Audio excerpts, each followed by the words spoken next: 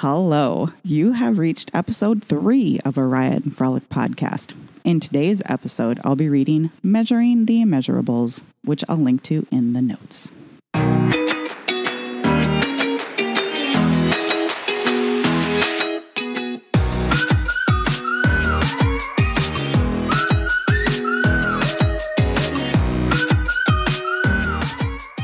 Hi guys, welcome to Riot and Frolic, a mostly ballroom dance podcast, in which I'll read dance-tastic posts from my blog, complete with the volume, emphasis, unintended sidebars, and accidental life lessons you'd expect.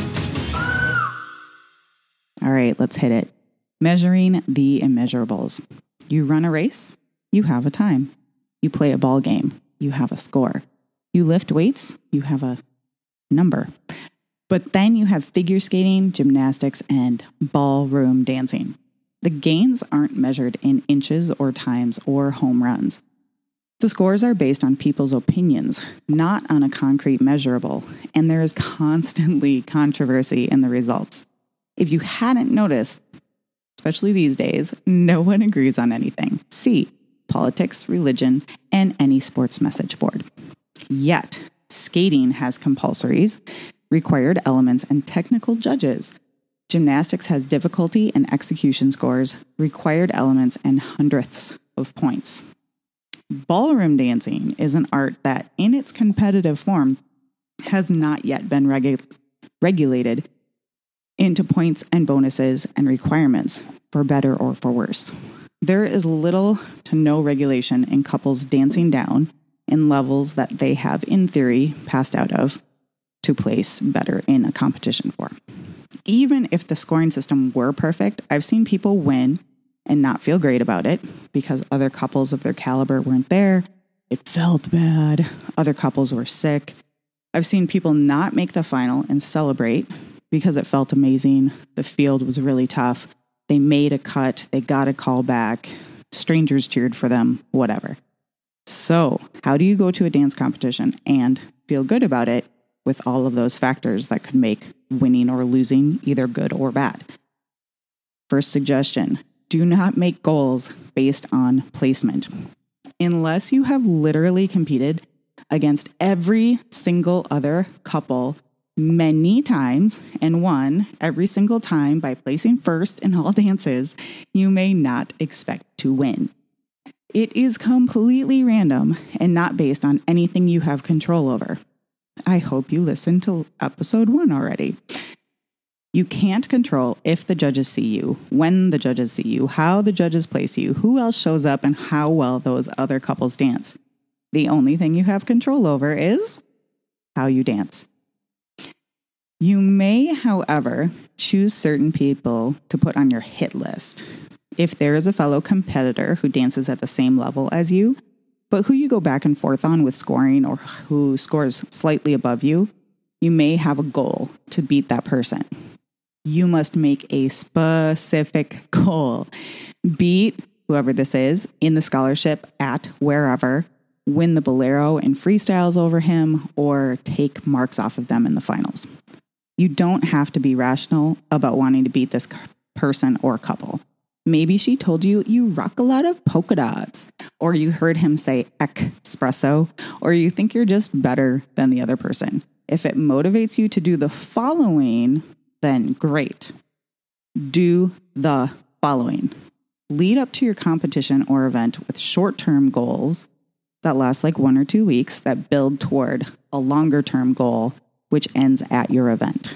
So, footwork, posture, timing, musicality, performance, these are all very broad, long-term goals. If you need help setting dance goals, I suggest you buy a book that I will link to in the notes, but also tell you more about, called Dance to Your Maximum. It's an amazing book. We'll talk about it later. Or talk to your teacher. Duh. Your teacher will obviously have many ideas for things that you could be working on that are concrete.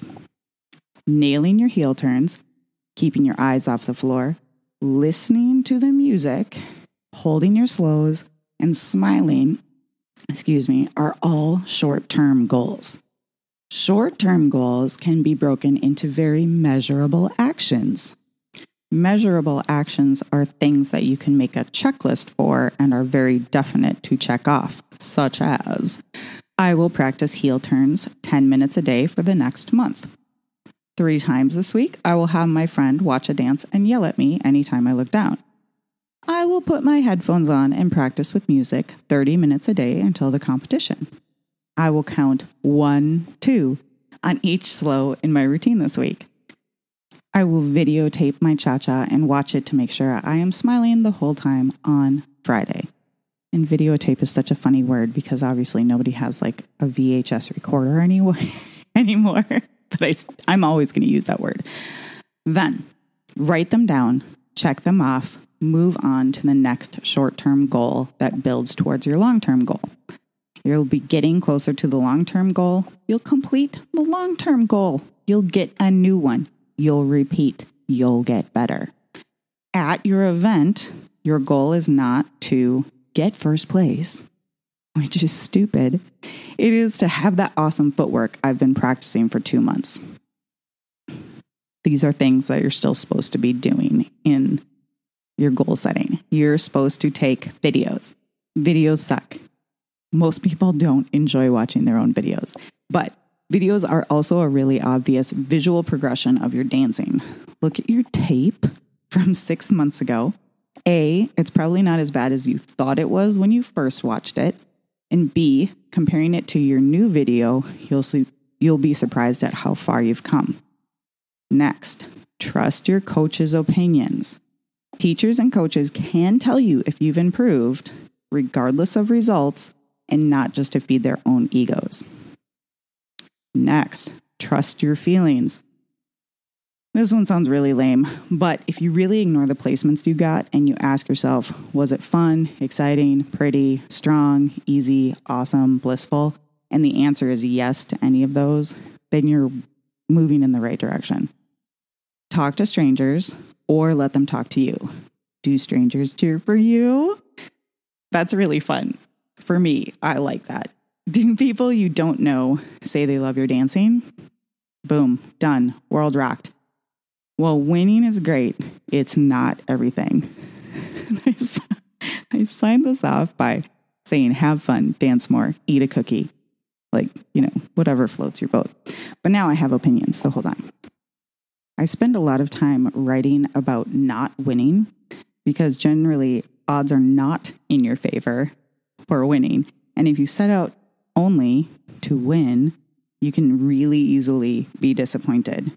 And you can even win and be disappointed because there's uncontested heats, So even if you get first, sometimes it's not what you wanted because you wanted to dance against a semifinal or a quarterfinal.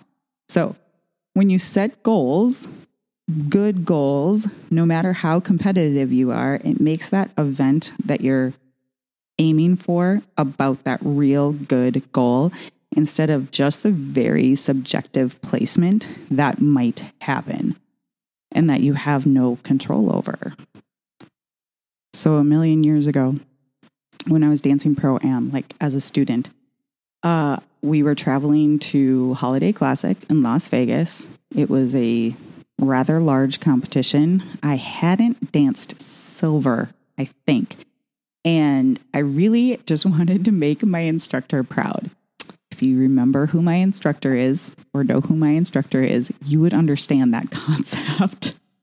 Hopefully everybody wants to make their instructor proud. But I really just wanted to be a shining example of studenthood to my instructor. And I hadn't danced at a really big competition. And this one had semifinals in the freestyles. And then it had at least a quarterfinal in the A scholarships. I had done pretty well in the freestyles and then had made a first cut in the quarterfinal for the scholarship. And I was like, cool. And I didn't really think about it. I was just excited. And Shailene Archer, who is a super badass Pro-Am teacher lady, was really excited for me. And I didn't know her. And I was like, this is so cool because she's such a badass. And then I made the cut into the final, and I still didn't really know what was going on, but thankfully my instructor steered me onto the floor and everything. And we danced and we went up for awards, and they were calling out all the people, and I was like, why aren't they calling my number? And then we ended up winning, and I was like, what do I do? And he's like, take my hand, I'm going to turn you, you're going to walk up to these judges and you're going to go say thank you, and you're going to grab your envelope and get out. And the whole time I just had no idea what was going on, but I was so happy because I could tell my instructor was proud of me. And that was it. It made zero difference that I got first place at that competition because I knew that I had made him happy, which, it's not great to put your goals on other people or their perceptions, but that one was a pretty easy one to figure out because he would tell me one way or the other if he hadn't been happy with my performance, and he was. So yay. Sometimes your goal can be as easy as get on the floor. If you're new, really new to ballroom dancing, and you have a studio event coming up, or there's an in-town competition, or heck, there's an out-of-town competition that you just want to travel to, the main goal sometimes is just to get on the floor and do the thing. That also is a great goal if you're at a new level, because often when you change levels as a pro-am or am, or freaking even as a pro, you're like, oh, I'm not ready. It feels okay at a certain point, but you might not feel like, wow, let's go perform. But you have to do it sometime. So getting on the floor is actually a really legitimate goal. If you haven't competed before, that's another really great way just to see how you perform, how your anxiety is, what is your performance style? Are you a superstar when you walk on the floor? Are you a bucket of nerves? So doing the thing, just do it. Nike had it right. Always go get on the floor. So it could be something really simple like that. It could be I need to nail all my heel turns. It could be I don't want to break my sides. A million goals, which brings me to this amazing book that I had mentioned. So Dance to Your Maximum by Max Winkelhues. I'm going to say it that way because that's what it looks like to me. It is not a cheap book. It's a textbook for dancers. You can find it on Amazon for $200. It might sound insane, unless you're a college student, to pay $200 for a book. Do college students still have physical textbooks? Anyways, it might sound insane to pay $200 for a book, but this book is the ultimate dance textbook, I think. Totally worth $200. I would even probably pay $500 for it if it went missing someday. It's worth it. It has great practice tips, how to practice with other people, which seems obvious, but sometimes you need a little guidance one way or the other. It has great goal setting tips. It has ways to make performance easier, including diet and exercise and all sorts of things. It has it helps you set up a word focus for each dance, which I absolutely love. So Dance to Your Maximum by Max Winkelhues. I'll link to it in the notes as well. Highly, highly, highly recommend this book. And that is my story for today. If you have any questions, feel free to leave comments. Ask anything you want to about ballroom dancing. Maybe about my life too, but we'll see what I answer. Thanks.